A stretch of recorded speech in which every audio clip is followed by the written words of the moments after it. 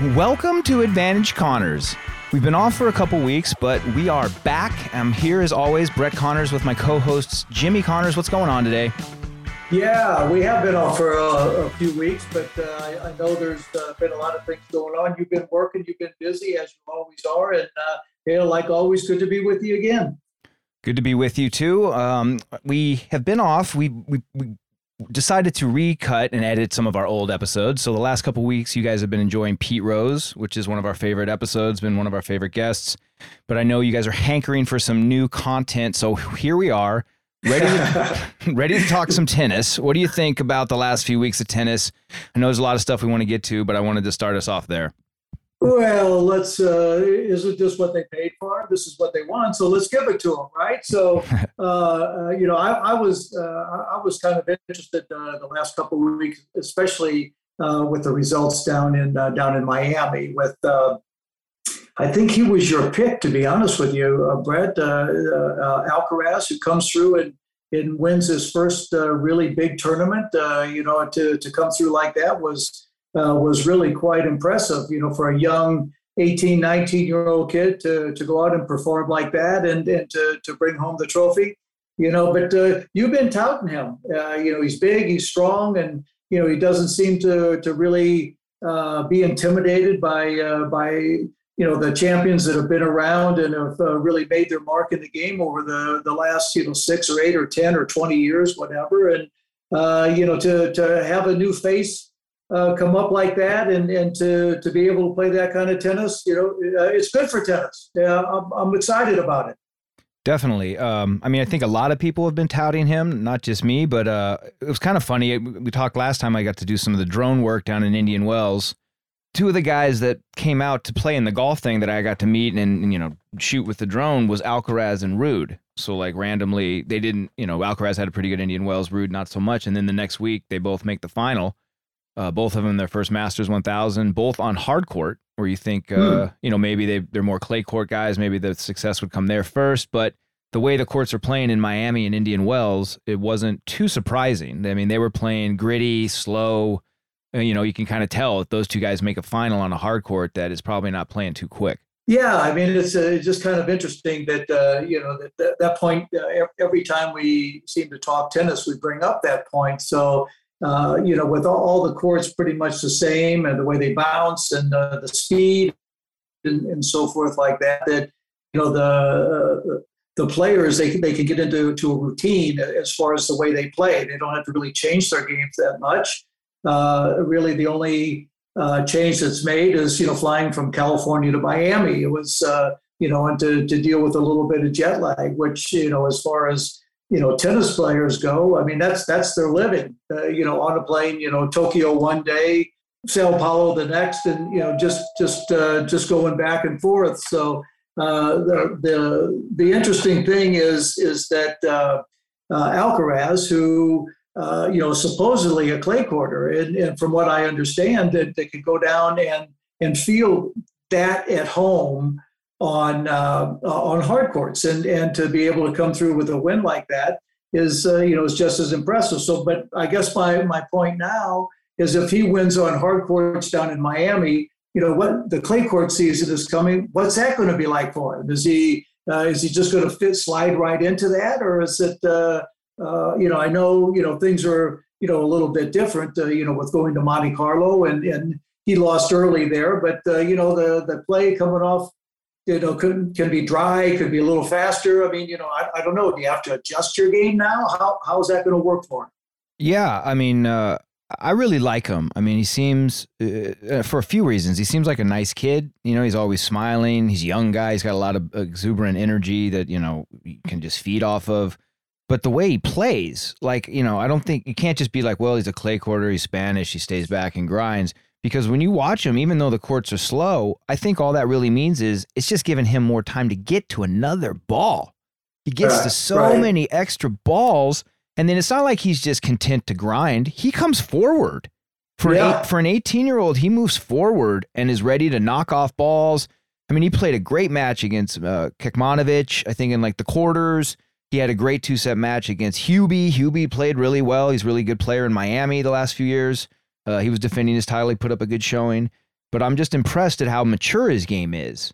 You know, like I feel like you and I have been talking for a while. Like, you know, there was the serve and volley era. You know, then there was, you know, you and Borg were grinders to kind of combat that. And then for a while, you know, then it was a lot of like, you know, Sampras, a lot of that. But then Agassi would combat that. But then once the technology changed around turn of the century, it became nobody likes to come to net. You know, people are allergic to the net. They're scared of the net. Right. They don't want to get past the Lexilon strings, the da-da-da-da-da, all that stuff that we've heard. But we've been saying, like, you know, like Fed will do it time to time. Joker will do it on grass. Like the good player, even Nadal will mix in a serve volley here or there at the right time. He's gotten really good at net with his hands.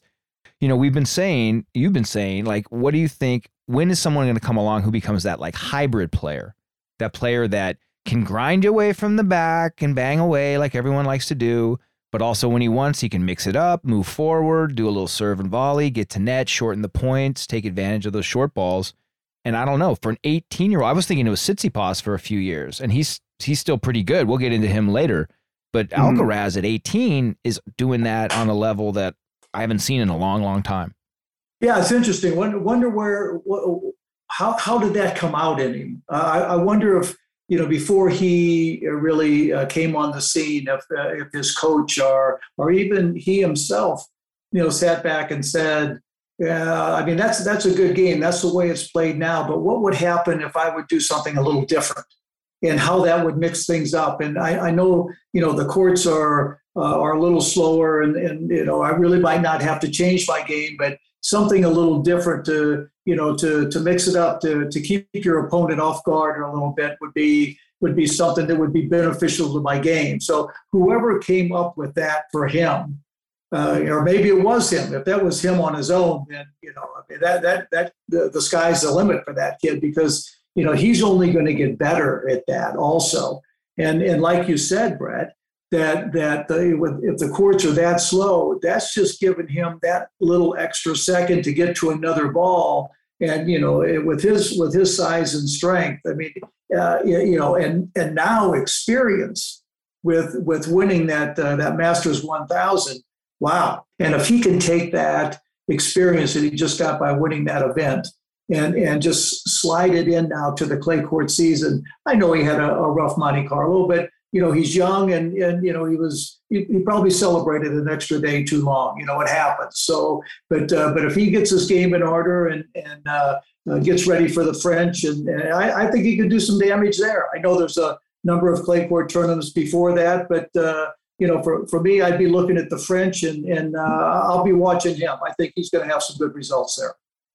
Yeah, definitely. I mean, I think it's expected to have a little bit of a, you know, quote unquote letdown. You win your Masters 1000, you're 18, and then how funny is this? This is the most ironic part to me, is like, oh, the clay courter has to adjust from the slowness of the Miami and Indian Wells courts and adjust to the quicker, drier Monte Carlo courts. Yeah. You know, like you're thinking he's going to slide into the clay and be even more at home. And like that match, you said he lost early. Like it was actually a really entertaining match. I was, you know, working it, and Korda played really well, but Alcaraz, you know, Korda wins the first, and then you're like, wow, Alcaraz is totally going to come back. This is clay. Korda's, you know, playing out of his mind.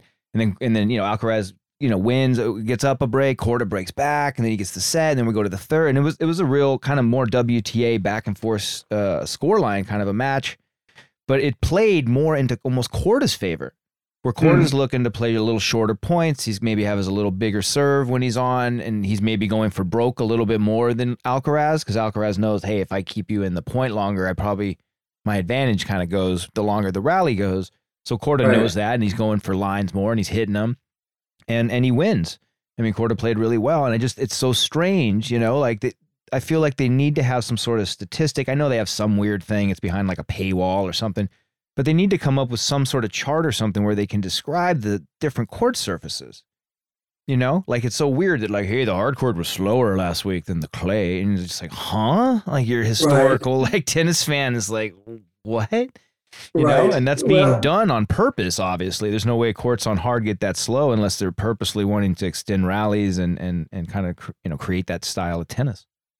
Yeah, but don't you think that that's a lot of the way the game's played today, the way the what you said the turn of the century, 20 years ago, 22 years ago now, with the entry of guys like Nadal and Federer, more of an all around player, but more of a play deeper behind the baseline, and the equipment and the strings and things, the way it changed the game. So guys, you said it just a few minutes ago, guys were more afraid to come forward because of that, and so they kind of matched all of the surfaces to fit the game, as opposed to trying to have a game to fit the surface. Right. Yeah. So it's interesting, and but hey, listen, I come from an era long ago, where you played on the terre battue of Roland Garros, and 2 weeks later you're playing on the grass at Wimbledon, which you're lucky you didn't end up in the hospital with some of the bounces that you got on some of those courts there, and then from there you came to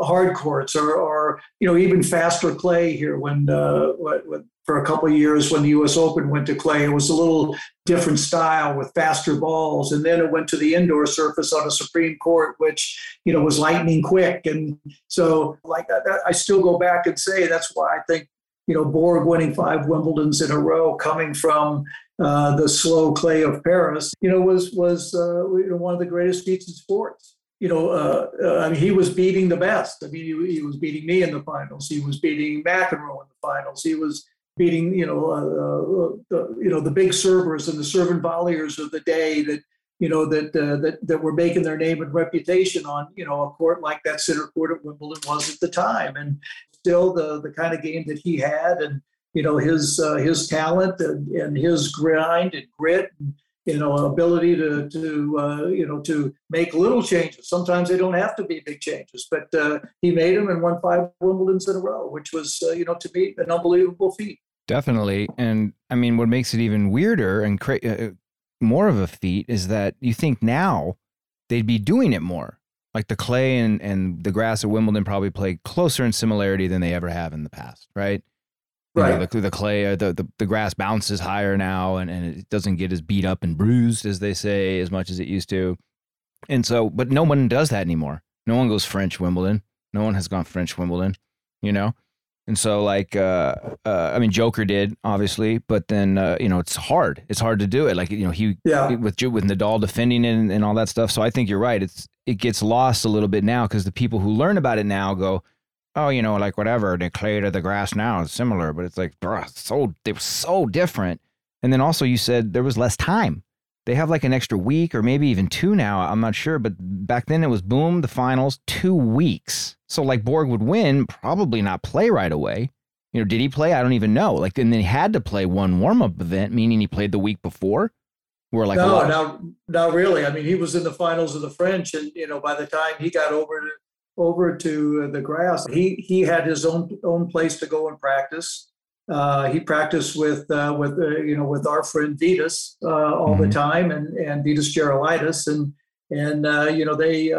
they just went at it for hours and hours on a daily basis to where he would get very used to and accustomed to the different bounces and the speed of the grass. And I would play queens and then take a week off, or play an event, but I wanted more of the match play. Getting used to the grass was okay, and okay for me, but I wanted more of the match play to try to how I was going to change my game a little bit from coming from the clay and the slowness and how I was going to change a little bit to try to take more balls out of the air or catch the ball a little quicker on the rise, and if I had to short hop a few balls, and what that was going to take, how I was going to string my rackets. I mean, there was a lot of changes that were going on in my mind. So the match play was important, but for Bjorn, not really. I mean, he just came in and got into the tournament, and listen, over the course of those years also, he was down and getting beat in the first two or three rounds of the tournament, down 2-1 to Victor Amaya, down 2-1 to VJ Armitage, down 2-1 in a break to this guy. I mean, and he still found a way to come back and win. But then when you win matches like that, all that does is create confidence for you. And once he got through those matches and his game caught on, and tough to beat. Yeah, definitely. But that's kind of a crazy little story if you think about it, because everyone, like with Joker's trying to come back, right? And he lost to Fokina in his first round or the other day. So, and everyone's like, well, he needs more match play. Like going into the French, I think he's played two or three matches in the last 3 months. Like, he lost to Vesely earlier in the year. Now he lost to Fokina. So that's kind of crazy. And talk about like risky and like having confidence in yourself. Like, you don't play a warm-up event on grass. You just practice with Vitas. And God love Vitas. I love him to death. But Borg owned Vitas, and he knew that. So it's like he practiced with one guy he knew he could beat already, and then you said it, he gets in trouble in different, was that in different years he would get down, or was, either way, multiple times early, meaning like, well, maybe I needed a match or two on this stuff to get right. But then you say it, as long as he gets through them, it's like triple the confidence. It's worth like a 3x in a win to get through like the 2-1 deficit to VJ or to whoever else it was. Now all of a sudden he's like, I knew it. I didn't need the last week. I'm already ready and rocking, ready to go in the third round, and let's win another one. Yeah, but it's interesting. We bring up Vitas. He did play well against Vitas, but Vitas had the kind of game that grass court brought out. Yeah, he was a serve and volleyer. He would hit chip and charge on his returns. He would get into a point and sneak in and take the ball out of the air, and that was the game back then. So he played against a guy who had really talk about his results or not, whether you consider him a Hall of Famer or not. I do. I just happen to anyway. But he had a game that would fit all surfaces. And I think that's one reason, outside of them being good friends and all that, I think that's one reason he liked practicing with him. Yeah. I mean, great player. Imagine having it, at one point, what do you get to, 3 or something in the world, top 5, top 10 player for years as your practice warm-up partner, and he's one of the best grass court players in the world. Yeah, man, love Vitas so much, man. I think about him all the time. Still, like I got his 2-iron somewhere in my closet. You got his 8-iron somewhere in your closet. It says his name on there. Yeah. So I don't want to get stuck too long, but so one other thing, Swiatek wins Miami. She's crushing. Talk about taking advantage of Barty, retiring, a couple months ago now. She's won 3 Masters 1000s in a row. Number 1 by a long shot on the WTA. She's killing it. I just want to give her a shout out. And now she's going into her favorite surface, the clay. So like, get ready for a nice run from her. And we can wrap up Monte Carlo. Tsitsipas. You said it a couple on our last show when we talked tennis that the guys we thought needed to have a good result in Miami or going into the clay was Zverev and Tsitsipas.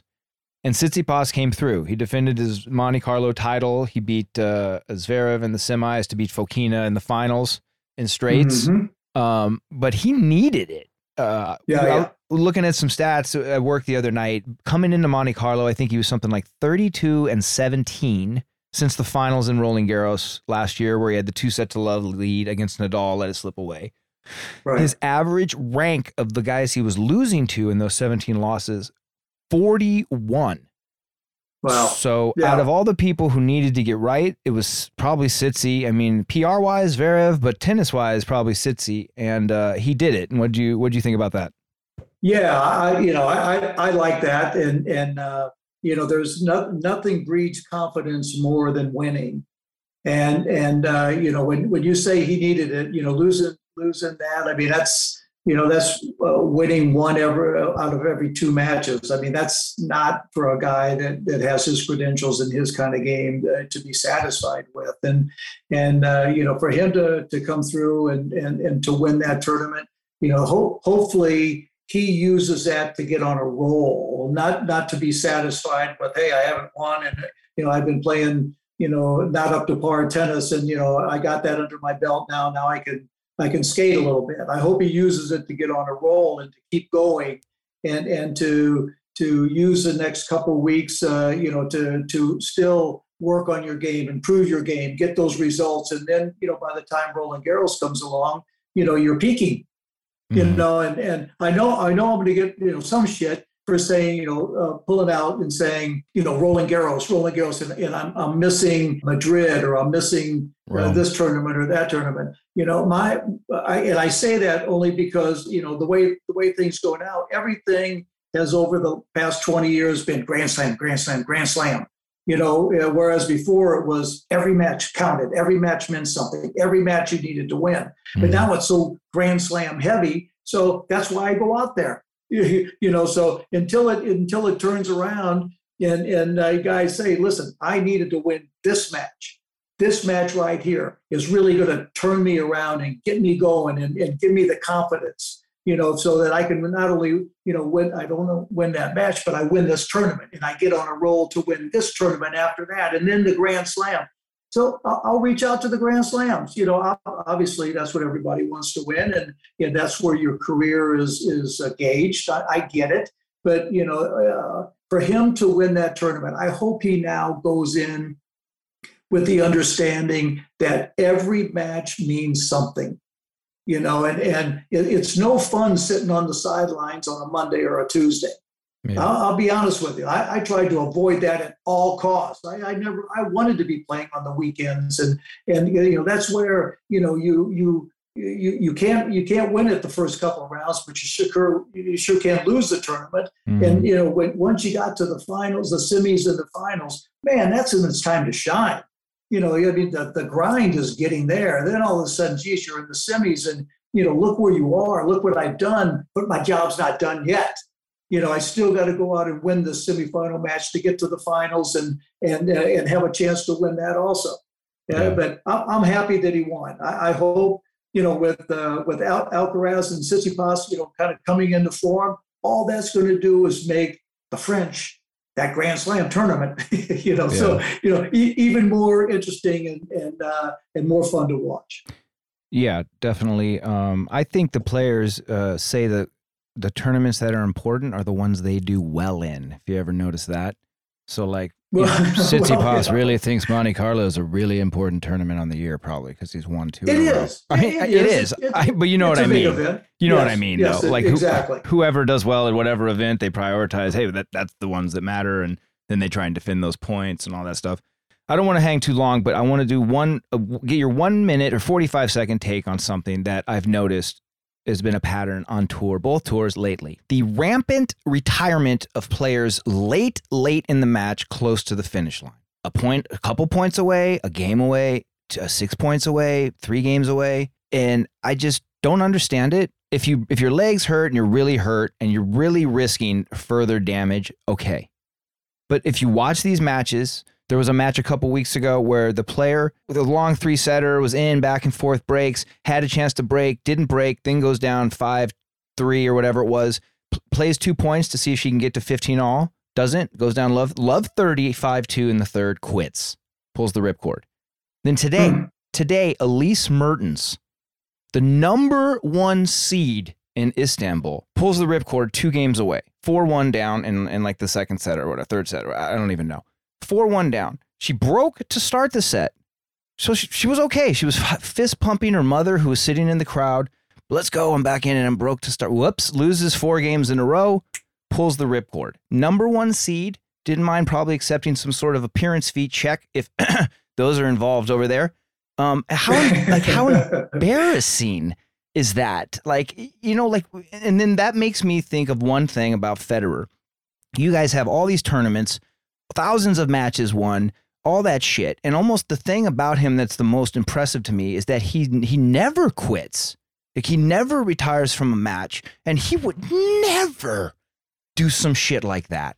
He would never steal someone's win, take the shine, set up the excuse, give them something to say in press. You know, there's all these little games that these players are doing. I get it if they're hurt, but I don't think they're hurt about 80% of the time. What do you think? Yeah, well, I just, kind of go back and listen, things happen over the course of a match better where, something goes wrong, you take a bad step, something, and I understand that. But if I was always told that that if you're going to go out there and play, try to give it everything you have. Retire when there's 2 points left or whatever. Really, it's going to why you just don't want that that opponent to get that win over you. They got it over you anyway.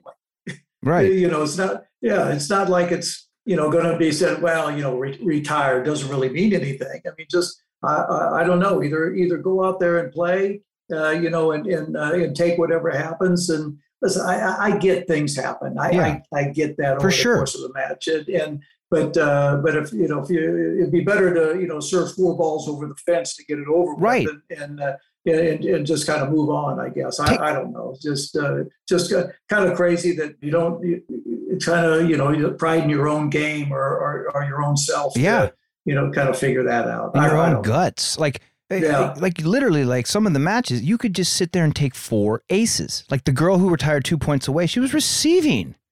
Take 2 aces and walk to net. That's where you're like, come on, like you're not that hurt. This is some ego shit where you're like too frail or you don't want to give the fucking other person the satisfaction of getting the win. So you try and but everyone sees it. No one's going like, Mertens was down 4-1 in the set, but she retired. So she probably was going to pull that out in the third. No, dude, she was going to lose that 6-1 in the second with her mom in the front row cheering her on, spending the appearance fee check at night. You know what I mean? That's the part where it's like lame, where you're like, dude, if you're the number 1 seed, you show up, you play, you break to start the second set. So you care enough to keep going at that point when things are going your way. So what happens when it flips and it goes the other way? Now you're hurt. Almost be better to break serve the first game and then walk up and say, I'm not right. I can't. I'm not going to finish. For sure, I would respect that way more. Try to finish when you're ahead. I don't know. It's but these, I guess, with the schedule and the amount of play, I don't know. They play more or less than we did back in the day. It's the second round. It's like she probably had a bye. They're not even coming prepared to play a match or 2, and then they go to their coach like, why don't I do better at the Grand Slams? It's like, well, you're going to have to do good in 7 of those. Like, you're going to be ready. You're going to have 3 or 4 retirements in the 7th match.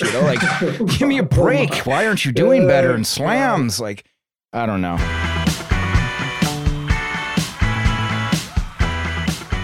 This podcast is sponsored by BetterHelp.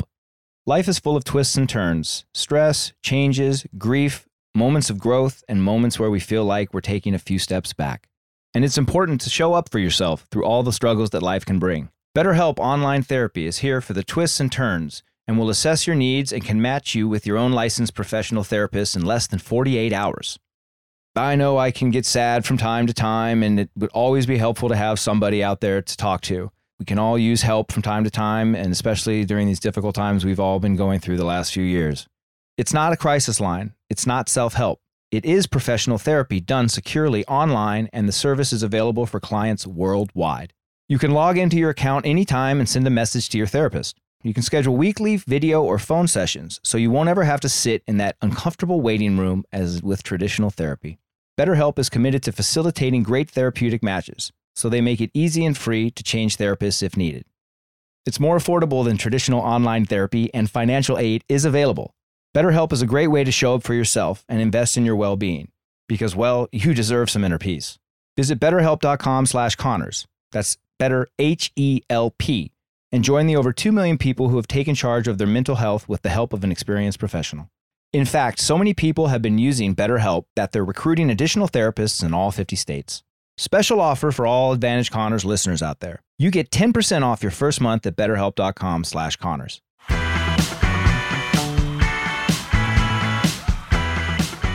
Give me your take on Will Smith slapping Chris Rock at the Oscars. We were away for a little while. A lot happened in the world, and we wanted to get your take on that situation.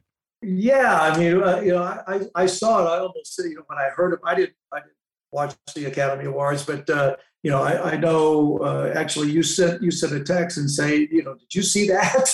And I, and then I kind of brought it up, and at first I was kind of, what was that? What did that really happen? Yeah, and then the more you see it, the more it's.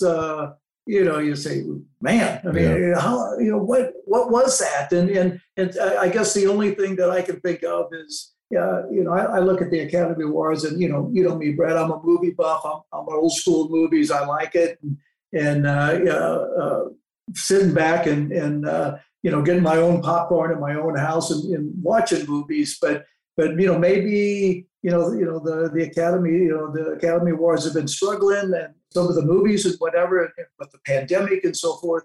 But for me, you hear the joke, and I'm a Chris Rock fan. I like Chris Definitely. Rock, and to see that. And to see how the whole thing came down, it's almost like, well, he's going to walk up there, and then you keep, Will Smith just keeps going, and you go, I guess there came a point in time where he was at the point of no return.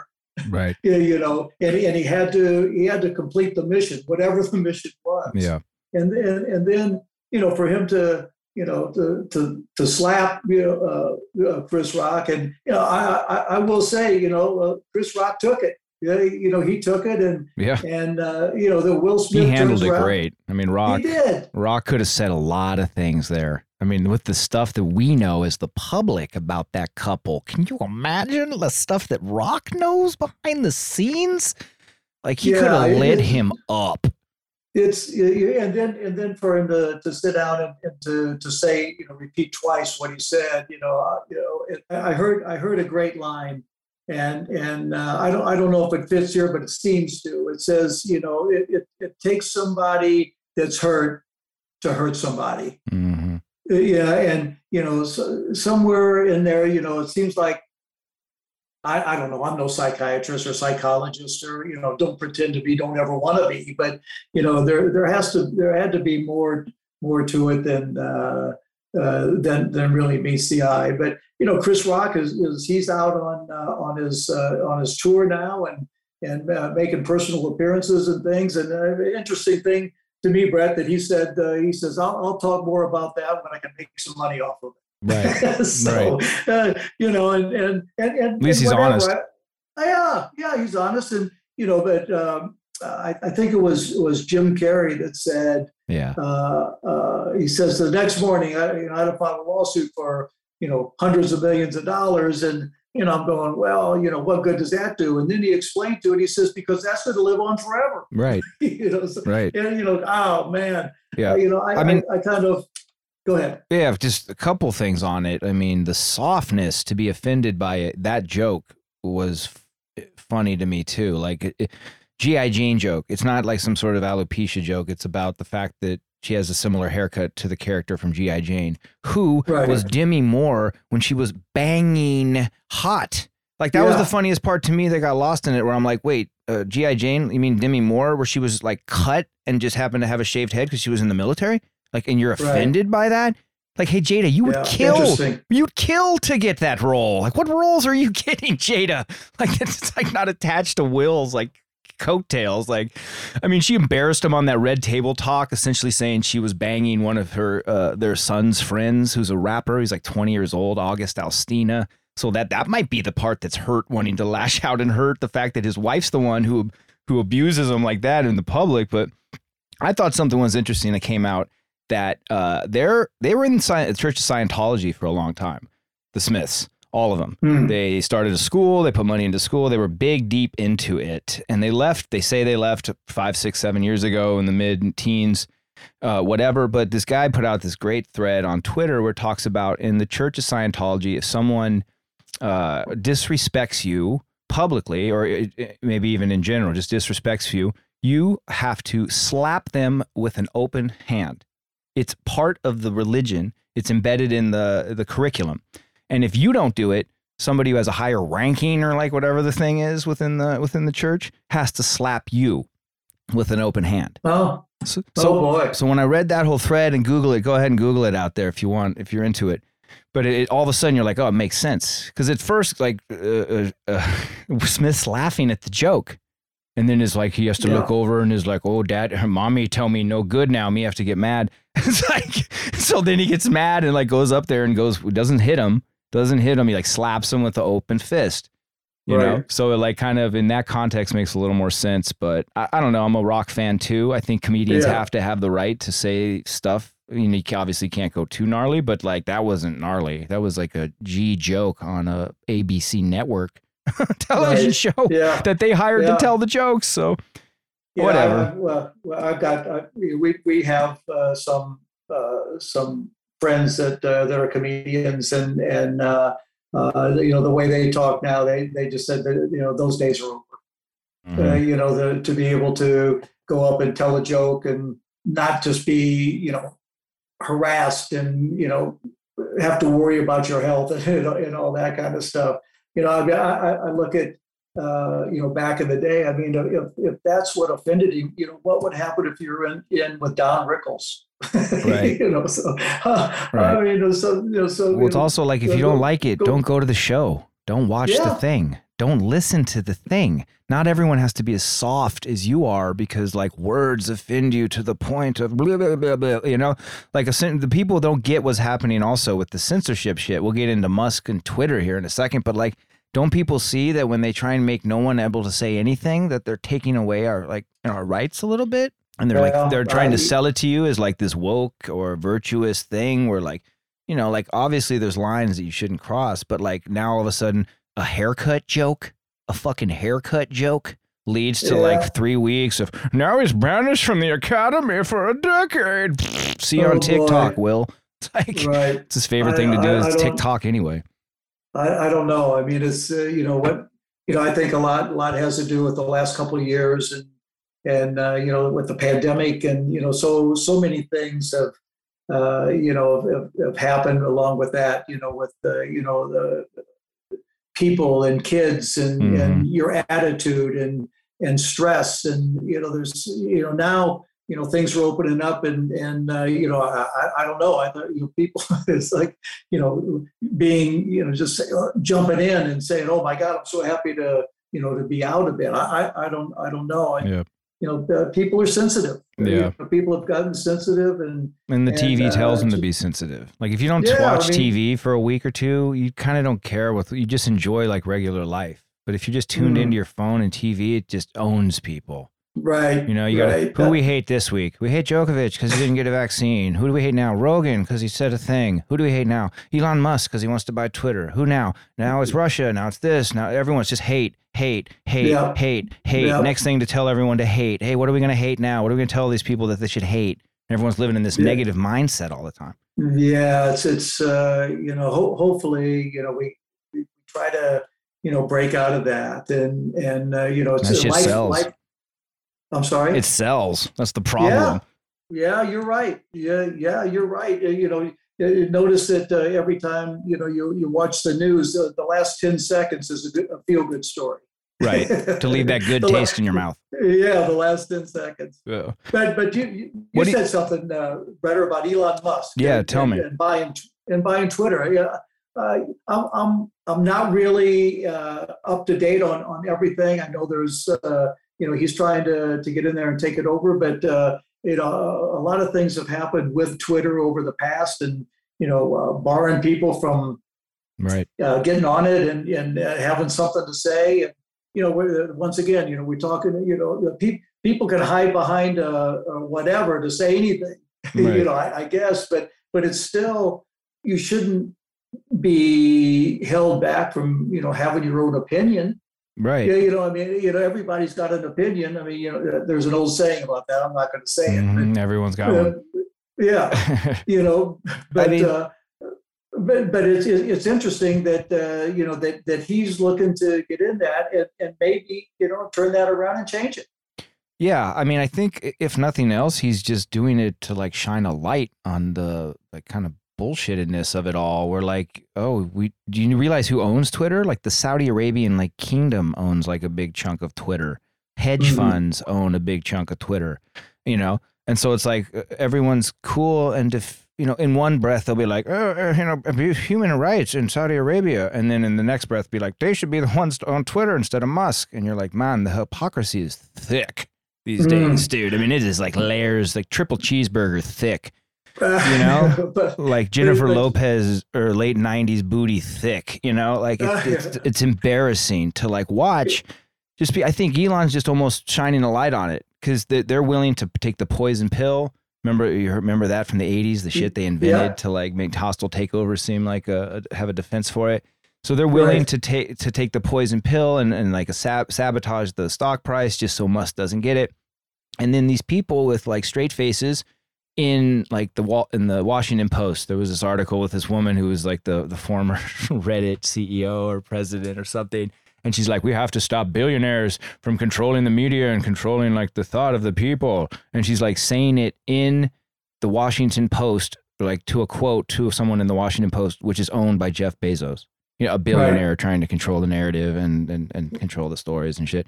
So it's just like, how can straight faces without like hints of irony and stuff. So like, I don't know if Musk will do it, but he'll probably he's probably going to do it and let them run it into the ground and then be like, all right, I'm going to start my own social media shit or something like that. That's actually free speech. Yeah. It's so hard to keep up with all of that. I mean, it interests me because it allows us to live our lives and, kind of what we've been used to, but, things have changed so much in the last couple of years that, maybe that's not what we're used to anymore. Right. Just watching the public hand over their rights, for like brownie points and likes and retweets. Like this is the First Amendment. Like you lose that, all the rest of the shit. Who cares? You know what I mean? Yeah. So who cares after all that? Like you can't say what you want. I mean, I know you can't incite violence, and there's things you have to draw the line. I understand it can't all be 4chan, which is like this other social media is kind of cesspool-y like thing that like it gets dark on. So like I understand you don't want Twitter to be like that, but when you start banning people because their tweets trigger you in the middle of the night, and like I don't like any politician. I hate all politicians. But to watch people for 4 years hate this way and then not say anything this way, and then they switch both sides back and forth. The partisanship, the game, as if like, now we're playing offense and then Tom Brady comes on to help us win. And then we bring the defenders out for 4 years because we lost, it's just like, it's so stupid, and watching people fall for it. And like, I'm a C student. I went to school with all these people and I watch them just like eat it up. And I'm like, remember like history or the thing, political science, like whatever. Right. And it's just crazy to watch, like the TV and all the media stuff. Like they blow them where they want them to go. Go this way. There's two lines though, brother. With that, that about the story. There's one side to every story. Yeah, your side. Yeah, and then the other one is there's your side, my side, then there's the truth. Right. Yeah, somewhere in the middle. It's always somewhere in the middle. But everything seems to everyone wants everything to be black or white. And it's like, no, remember, it's all mostly gray. Like, that's the thing, like the meeting in the middle. Like, I don't know, whatever. All right, let's move on. So what do you think? I thought this was a cool story, especially because of who was involved, because we're fans of both of them. College athletes making money. They passed a law. I'm a fan. Yep, you're a fan? Oh, yeah. Talk to me about it. Who did we see that we saw about it? Yeah, well, I think we saw the same story. That John Daly II, is that the one you're talking about? Yep. Big and little John Daly. Big and little, and he just signed with Hooters. Awesome, and it's awesome. It is right, and I went to college for a minute, and I was back in the day of Bill Walton and the UCLA Bruin basketball team, and UCLA football, and how big it was and what it meant to for the college and just everything those athletes did. And I was on the tennis team, which was big, but nothing like basketball and football. And I get to go out and wash the courts once or twice a week, and at the end of the month, I was able to scrape through $100 for the month. Yeah. and which I was happy to get. This Yeah. is, you got to remember, it's 50 years ago too.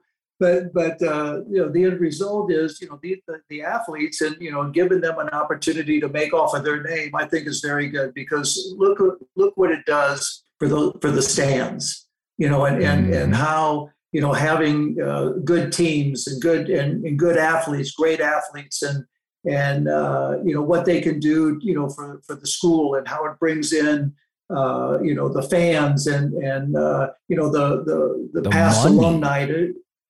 The money. That was the money is right. Don't beating around the bush here. No, I wasn't just going to harp on that right away, because the money is really the end result of it all, and for them to now have a chance to make some money off of their name and their reputation is only going to be better, for the school. But look what that does for them after they get out of school also. Yeah. The reputation that they have, and they've already laid the groundwork for being corporate, being fit into publicity or right. The corporate feel of growing up. Mm-hmm. And being and leaning into that, and learning more about it, and I mean, that's an education in itself. Right. I mean, you not only are you going to college, but you're getting an education in finances at the same time, and I'm all for it. God bless them. Like I said, it's been 50 years since I went to school for a minute, but I think that's long overdue. Yeah, when I was saying the money, I'm talking about the schools. I'm talking about the schools, like siphoning money off the value of these athletes, provide the schools, and they always go, "They're like a college education." It's like, yeah, that's cool, but like all those nice brick buildings you have, those new shit that like always putting up on these big universities, that probably comes from a lot of the sporting events, Right. Obviously, a lot of the sports don't make money, so and then the bigger sports also then take care of those sports. That's something people don't think of. So like football, basketball, both women's basketball and softball, whatever, soccer, and those are their main 4 or 5 sports. And then those pay for like maybe it's the swimming or the golf or like the tennis or like whatever else, where like maybe they don't bring in as much money. And also, what about all the guys who, like, how many guys have been legends in college? Where they're like, this guy's going to go to the NFL and crush. And then they don't. You know what I mean? They don't crush, or they get an injury late in their college career or early in their football career, and there's no guaranteed contracts. Then they've been denied a chance to make money off like the supreme kind of talent that they had for a 4, 5, 6, whatever it is, year period. And then now you're just like, well, fuck, I'm sorry, later, bro. You know what I mean? We're just getting another guy in here. It's like cold like that. I'm going to go back when you were looking at colleges, and I remember we went to University of Texas, and you were going to go and play some golf there, and we had the tour, and I remember they took us in the locker room for football and for basketball, if you remember correctly. I mean, it was out of control. Great. Right. It was huge. Huge. And they basically said, this is what, basketball and football does for this college, makes it possible for, everybody, and you'll be in here too, Brett, but, you'll be playing golf, or whatever. But they had like tutors. Remember they had like 12 hours a day. You could come and get tutoring or something. It was crazy. Yeah, it was an amazing experience to be able to see that, but you see just how big those sports are and what they do for the rest of the school, and for the athletes to have a chance to make something off of that, to be a part of all that, and make something of it. I'm happy for them. Right. I am too. I think it's great. I think it's awesome that little John Daly signed with Hooters, just like his pops. Big John Daly, big John Daly fans here. We love both those guys, man. They're legends. Yeah, exactly. Okay, so don't want to keep you too long. Give me your foot update real quick. Tell me how you're doing, and then I'll kind of wrap us up. Well, I'll go back to the first week of December in 2021. I was feeling pretty good, and played golf and tennis. I was down in Florida visiting your sister. I played golf and tennis 4 days in a row, and I was feeling good. I was on my way back home. Got out of the car to step into the airport and went gimpy. So I came back and I said, well, this has happened before. I don't really see any real problem with that. So 1 week, 2 weeks, 3 weeks, 4 weeks went by, and I said, I better go get an MRI. I got my MRI. I had a torn right Achilles tendon. And it's a process. It's anywhere from 6 months to a year, and you're in a boot, and you just really got to take care of yourself. And the rehab is whatever it is. So I said, surgery. I'm going to try to avoid surgery at all costs. So yeah, I found a doctor here in Santa Barbara who turned out, by the way, she was magnificent. And she came in, and I sat down with her with my MRI, and she says, you're not torn all the way. And I said, is that good or bad? And he says, well, if it was torn all the way, you'd only have one decision to make, and that was the surgery, but it's not torn all the way. He says, why don't we try something else? And I said, I'm listening. So she gave me a PRP shot. It's protein-enriched plasma. So we did that, and she says, now you're gonna have to really pay attention to this. Well, I'm going to put you in a boot. And I'm going, that's what I wanted to try to avoid. So anyway, make a long story short, I was in a boot for 6 weeks. I went back to her again, and she went over and saw it, and it says, it looks like it's better. And I said, but would it be better if you gave me another PRP shot? And she says, well, I don't know. I don't think I've ever done it that close. So she says, let me think about it. Come back in a week. I went back in a week. She gave me another PRP shot. And as she was injecting it into the tendon, she was going, oh yeah, I can feel all that scar tissue. That's a good thing, right? Which is good thing, yeah. So she gave it to me, gave me that, and I've been in a boot for almost 5 weeks. I went on Thursday, and I'm good. Oh I'm yeah. Good. So she's thrilled. I went to my therapist, and she said, you can do, just take it easy. Don't think you can go out and start playing 5 sets, and I'm not going to do that anyway. But she told me to I could do anything outside of the boot, take the boot off, except when I exercise, which is riding a bike or getting on the elliptical or something like that. She'd still rather me be in the boot so that I don't stretch it too much too soon. But I dodged a bullet, and I'm thrilled with the outcome, and I'm going to be taking it slow. But to avoid that surgery has been really something that has been weighing on my mind, and to get by with that's pretty good. So thanks to my doc and my therapist, and Dr. Danielle and my therapist Chrissy, who has taken nothing but great care of me, and can't thank them enough. That's good news. I like hearing that. So are you able to golf? I can. I played 18 holes the other day. Nice. Don't ask me what I shot. It was disgraceful. Now you can be like, what's your handicap? Be like, Achilles. Yeah, my Achilles. Yeah. But I got in, and I'm hoping I can play. I'm going to go out and play again on Friday, and hopefully start getting back into it a little bit, which would be fun. That sounds good. I'm looking forward to it. I got a little time off coming up, and maybe we can play some golf and get out there. I'll be ready for you. The days are getting longer and nicer. So we're almost done. I just wanted to hit one thing to our little NFT section of the show. A couple weeks ago, it was the first ever NFT LA. Los Angeles had the first NFT LA, whatever that is. It's like a big conference that was down near Crypto, old Staples. I'll keep calling it Staples Center, where they had like lots of speakers from different collections and, different platforms and all this stuff. I didn't actually go to that just because I was working and tickets were kind of ridiculously expensive. And anyway, all the people who were in town would do little side events at galleries or restaurants or, whatever, and kind of have their own little events also where you could go and have fun and check it out. So I went to, Melina and I went to 3 places in one day. I did a podcast. I had like another meeting. I had like a little work, and we still did 3 things. I barely slept just to try and get some stuff in to say I did some NFTLA shit. The coolest part, I went and checked out one, Brain Vomit. We've talked about before. Got to meet the artist. He's really cool. He's from San Francisco. Stephen Ray is his name. And met some friends there. That was a lot of fun.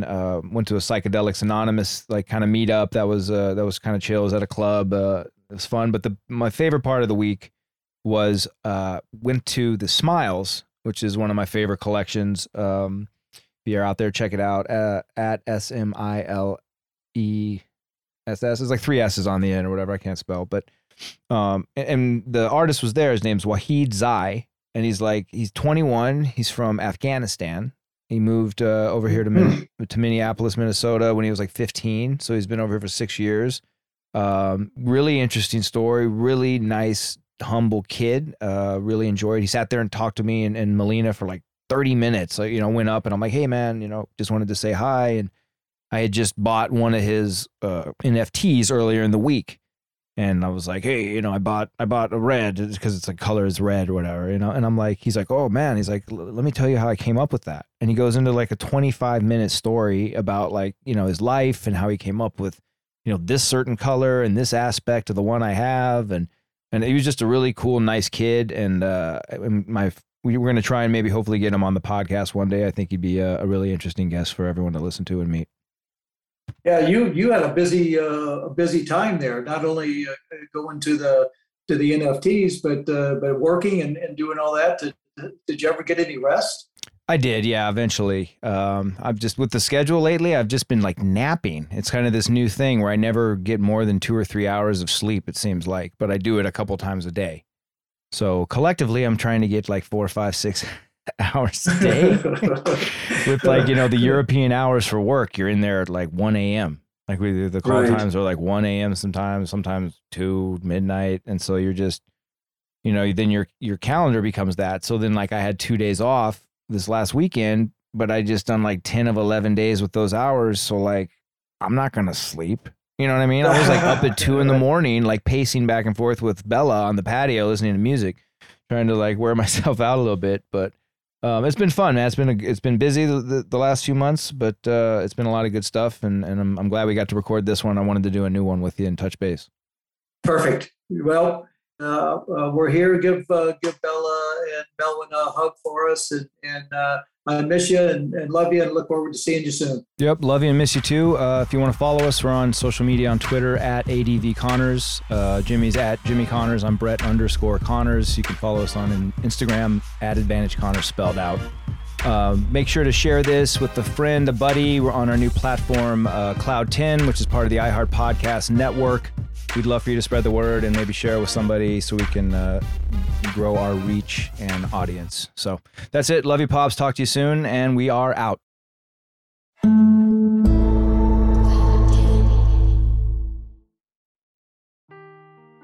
Seeking the truth never gets old. Introducing June's Journey, the free-to-play mobile game that will immerse you in a thrilling murder mystery. Join June Parker as she uncovers hidden objects and clues to solve her sister's death in a beautifully illustrated world set in the Roaring '20s. With new chapters added every week, the excitement never ends. Download June's Journey now on your Android or iOS device, or play on PC through Facebook Games.